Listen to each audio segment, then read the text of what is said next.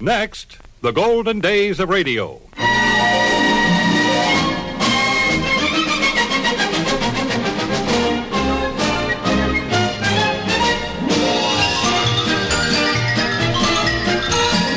This is Frank Brzee welcoming you to the golden days of radio. Great moments from radio programs of the past with the world's most famous personalities. Those memorable moments when everyone listened to enjoy the make-believe world of radio. On this program, we are featuring Bing Crosby, Al Jolson, Lowell Thomas, Fred Allen, Edgar Bergen, and Charlie McCarthy, and our special in-person guest, Dr. Barry Brooks.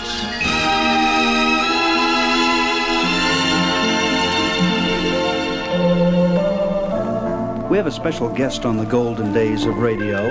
As a matter of fact, he's a collector of radio shows, one of the most renowned collectors in the United States. Dr. Barry Brooks, welcome to the program. Hi, Frank. I'm glad to be here. You have a tremendous collection of radio shows. How did you start the collection? Well, when I was young, I used to listen to the radio a lot, and I enjoyed listening to the various programs. And in recent years, I found that some programs were available. I started collecting, and I've amassed quite a large collection in the past several years. How many programs do you have? Well, I have well over 3,000 different programs, and I continually getting more shows in every week, and it's hard to keep a count on them. There's well over 3,000 that I can be sure of. Well, that makes you an authority on radio, I would say. And as an authority, what do you think the most famous radio show that was ever on the air was? Well, I think everyone would agree that it would be the Mercury Theater Halloween show of 1938, War of the Worlds. Show. Right. Radio shows during the early days were live, which meant that the actors would go into the studio, they'd rehearse their programs, and then when the red light came on, they were on the air, and people would hear them coast to coast. And during those days, if they made a mistake, they couldn't edit a tape or stop and do it over. The mistake was there for all time. And I know in your collection you have a few of these that are interesting. That's right. And this, of course, brings to mind the fact that the reason that we're able to collect radio shows today are that they were transcribed, put on 16-inch records, which were saved through the years by certain people, and that's how we have these shows preserved today. And once something is put on record, it's there permanently. Mm-hmm. So these errors that were made are here for us to listen to. Well, now, Lowell Thomas, who did a newscast for about 30 years on CBS, was a great one for making errors on his newscast. Do you want to explain what he does, what he did? Well, he would be reading the news, and there would be some item in the news that would strike his fancy, or possibly he might make a mistake on a word and twist something around, and it struck him funny. And as staid a person as he was, he began to laugh, and he couldn't stop. And his announcer would join with him, and he would go into hysterics, and it would last for probably usually till the end of the program, and even during the sign-off, they would be giggling and laughing hysterically together. And that was live, coast to coast, for millions of listeners to hear. And I think what we can do is resurrect one of those right now from your library. Right. So here's Lowell Thomas, the happy, laughing Lowell Thomas. And the little girl deserves to know her mother. So says Alice, and I think her mother deserves to know her.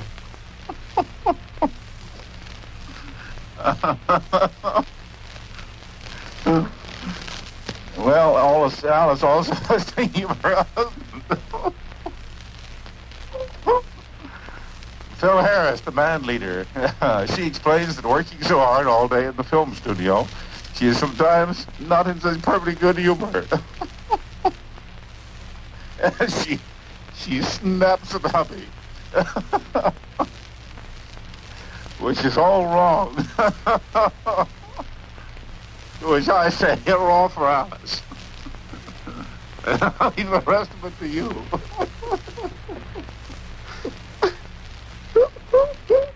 Now Lowell Thomas says, So long until tomorrow. this program came to you from New York. That's a funny bit, and I think he could be a comedian as well as be a newscaster. Another performer that from time to time would make errors on his show was Bing Crosby. Isn't that right? That's right. He very often he had sort of an easygoing style that was copied in a great degree by Dean Martin, and of course Perry Como had an easygoing style. But Bing Crosby did a lot of ad-libbing, and he also made quite a few mistakes in what he said and in the lyrics of his songs. And very often he would start the song off-key, or he would begin between beats, and he thought nothing of just stopping the entire proceedings and making a big joke of it, and then starting again. And his audience loved this. In fact, they look forward to it. Well, I'm looking forward to it right now. Let's play one of those excerpts. Well, break it up, children. Time's a-wasting. And the little red hand on the clock goes round and round. Where are we going to go from here, Pappy? Well, dig me something solid, son, and dig it deep. Like a new one, or you like an old one? Well, let's wrap it up and put it to bed with a new one. I'm your man, something new with a touch, just a very light touch of the French romance. Symphony,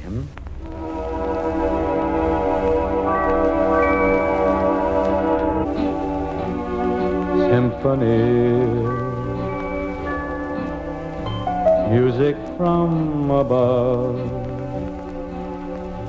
Music from above. How does it start? Say, Paul, you know we got a bad start here. I was looking at Joni Edwards, trying to make a little character with her, and I forgot to start. Got it. Symphony. Symphony of love. Music from above. How does it start? And here's Bing with Al Jolson lousing up one of their 1201 commercials. But along about here in the show, we get a commercial. Why, Bing, why don't we sing that old commercial? Well, I'm willing to take a chance on it if you are. Well, let's go. Can we have a little music, John Scott? You'll make friends of every stranger With a record changer from the table size, to those that weigh a ton.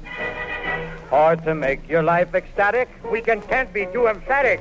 Get that brand new automatic 1201. Take it. Yes, for jazz or operatic, In a ballroom or an attic. get the simple but dramatic 1201. And remember, folks, F is for fashion, fidelity, or fame. F is for fabulous, as you know. Oh, man, we're cooked, Al. Okay, you take another roll out?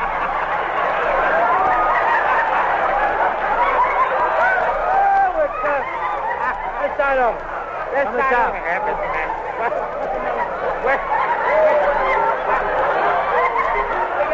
Where do you want to go from? We'll make friends of every stranger. Okay, the first line. Okay. You'll make friends of every stranger With a record changer, from the table size, to those that weigh a ton. or to make your life ecstatic. And we can't be too emphatic. Get that brand new automatic 1201. Yes, for jazz or operatic. Jazz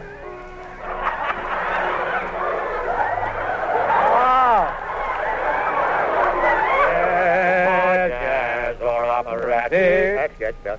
In a ballroom or an attic. That's where we're going, in an attic. Yes. Change warehouse, get up in the morning. Get the simple but dramatic 1201.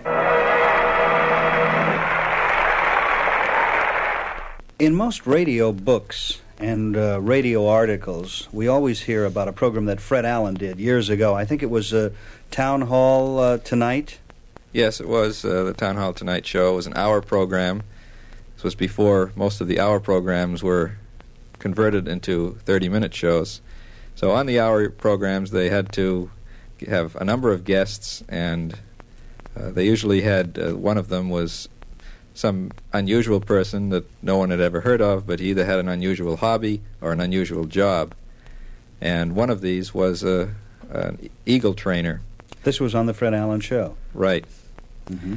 And one particular night, they had a trained eagle, and Fred Allen was interviewing the trainer, and the Eagle was there in the studio, and the Eagle was kept blindfolded so as not to frighten him by the lights and all of the commotion of the studio audience. So at one point they took the blindfold off. The Eagle got frightened, and he flew up near the ceiling onto the beams and the lights that they had up there, and they couldn't get him down. And this created such a commotion and confusion with the audience and with the show, it stopped the whole show. And broke everybody up, including Fred up. Allen and the audience and everyone. Right. When was this? What year? This was in 1940, Frank. As a matter of fact, it was on March 20th, 1940. Uh-huh. Do you have that excerpt with you? Yes, I do. Well, let's play that right now. Now, what about our guest? Our guest tonight is the world's foremost authority on eagles. An eagle authority? Well, wherever did you bump into an eagle expert? Well, I heard him on Hobby Lobby last Sunday, so I invited him over. Mr. Allen, meet Captain Charles Knight. Well, good evening, Captain Knight. Good evening, Fred. Well, this is rather a surprise, Captain.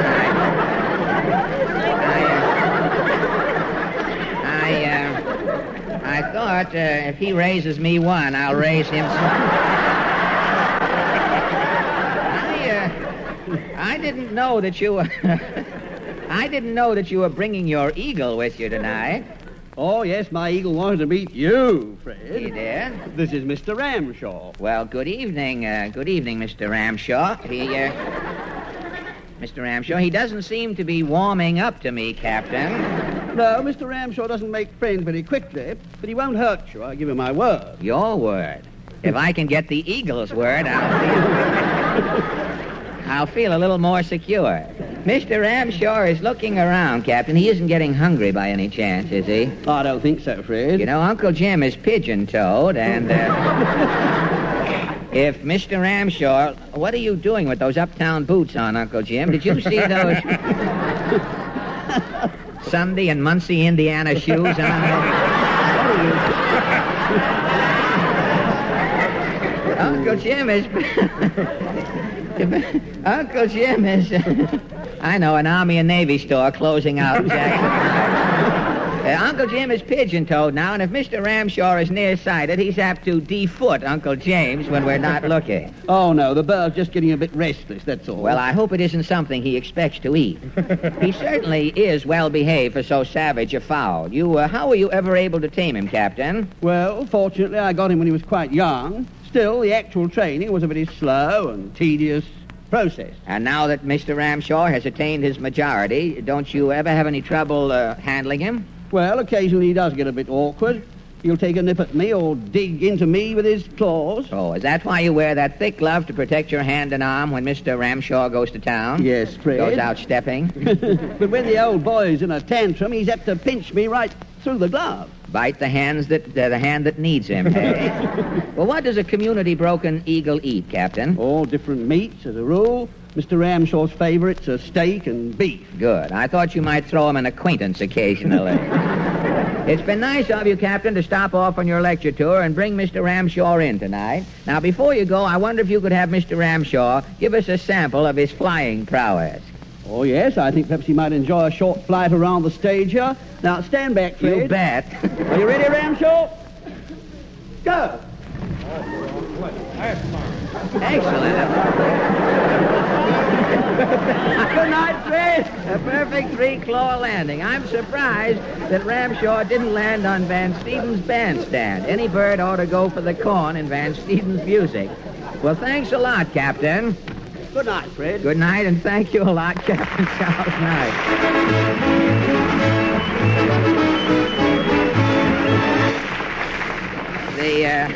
The eagle just, I didn't know the eagle was cross-eyed. He was flying for that, you see. How are you going to get him down, Captain? Looks as though he might go with the lease in here after that. I'll take him down there. All right. You get him down the back way, will you? All right, thanks. Mr. Ramshaw is up there, but with his back turned to the program, I guess he's seen all that interests him. And now, Miss Wynn Murray, I'll keep my eye on the eagle, Wynn. You can take care of the singing. Miss Win Murray is... This is apt to be a half-hour program tonight. All we need is Mr. Ramshaw to make his own station break, and we'll make it.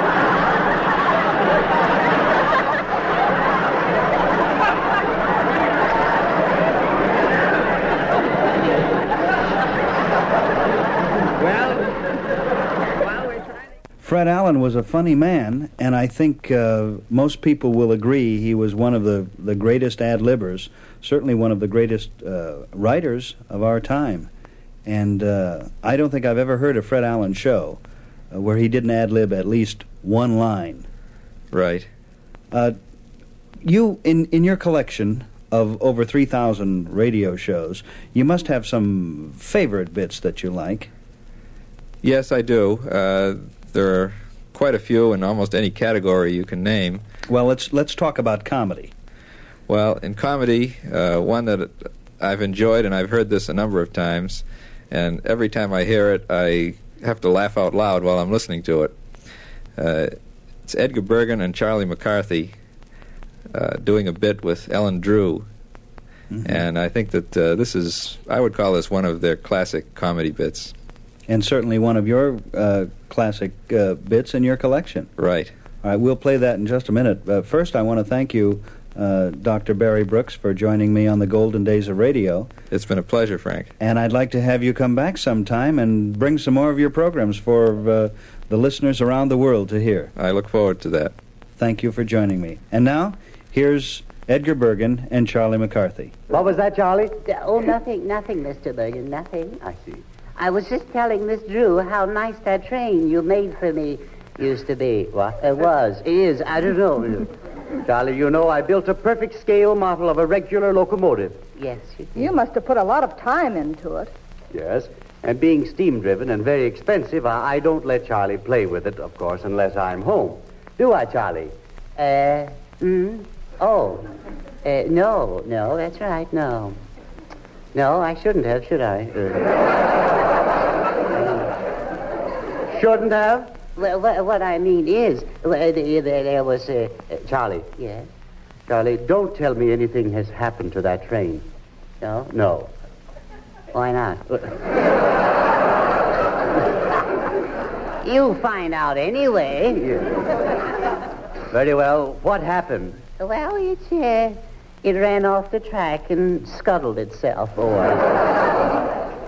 Charlie, don't tell me that you have wrecked that train. Well, it's like this. You see, old man Dugan, came over to the house. He did? Yes. Uh-oh. You ain't kidding. Yeah. And he brought Skinny Dugan with him. He did? Yes. I see. That's a good place for another uh-oh. Yes, I know.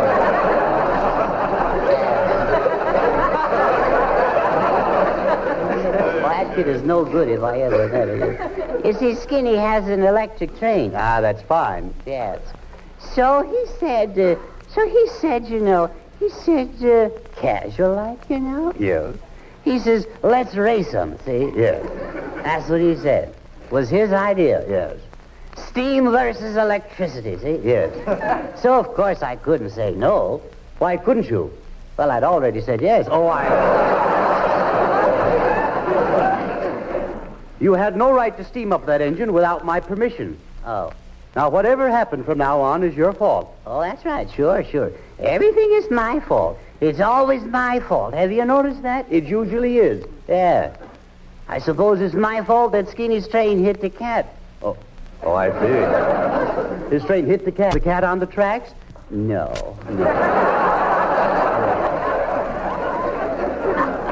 No, the cat was hiding in the closet.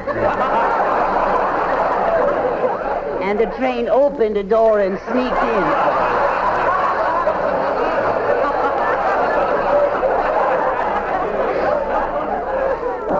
We'll go on now.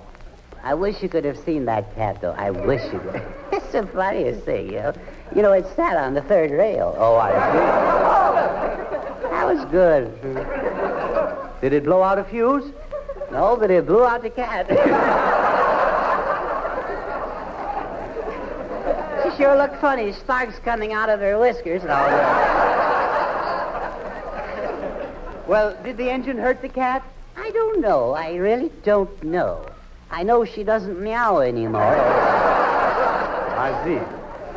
Every time she comes to a crossing, she whistles.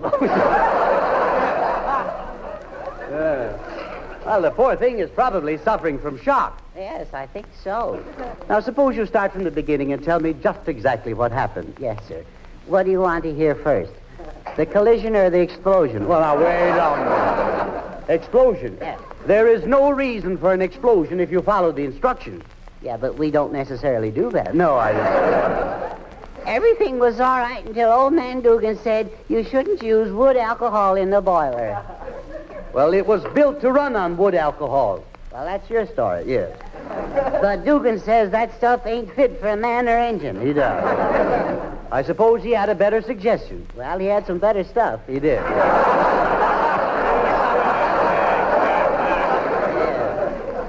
Dugan gave us some aged into wood.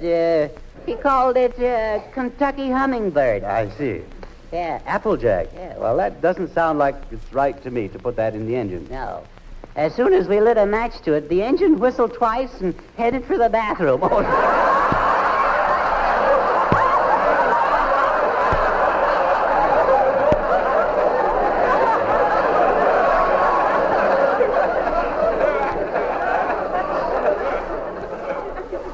It was on a toot. Yeah.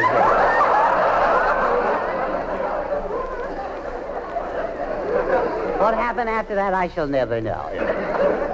Finally, we got it cornered and put it back on the track. Well, and then you started the race. Yeah. They're off. Woo-hoo! Yeah. And then, bang. There, yeah. The trains ran smack into each other right in the middle of the living room. Uh-oh. Not in my living room. And why not, pray? Don't you realize that floor is covered with a very expensive Oriental rug? Yes? Yes. Is that so? Yes.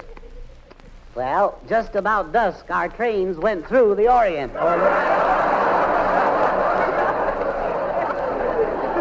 Did you damage the rug? Well, we singed it a little. Singed it? What do you mean you singed it? Well, you know, when you go to the barber shop and after you cut... oh, you wouldn't know about that. Is the hole in that rug, is it very noticeable? No, sir, not very. Well, that's good. It doesn't show as much as the water spots. I see. Water spots? Yeah. And why water spots? Well, the firemen had to use something. Oh.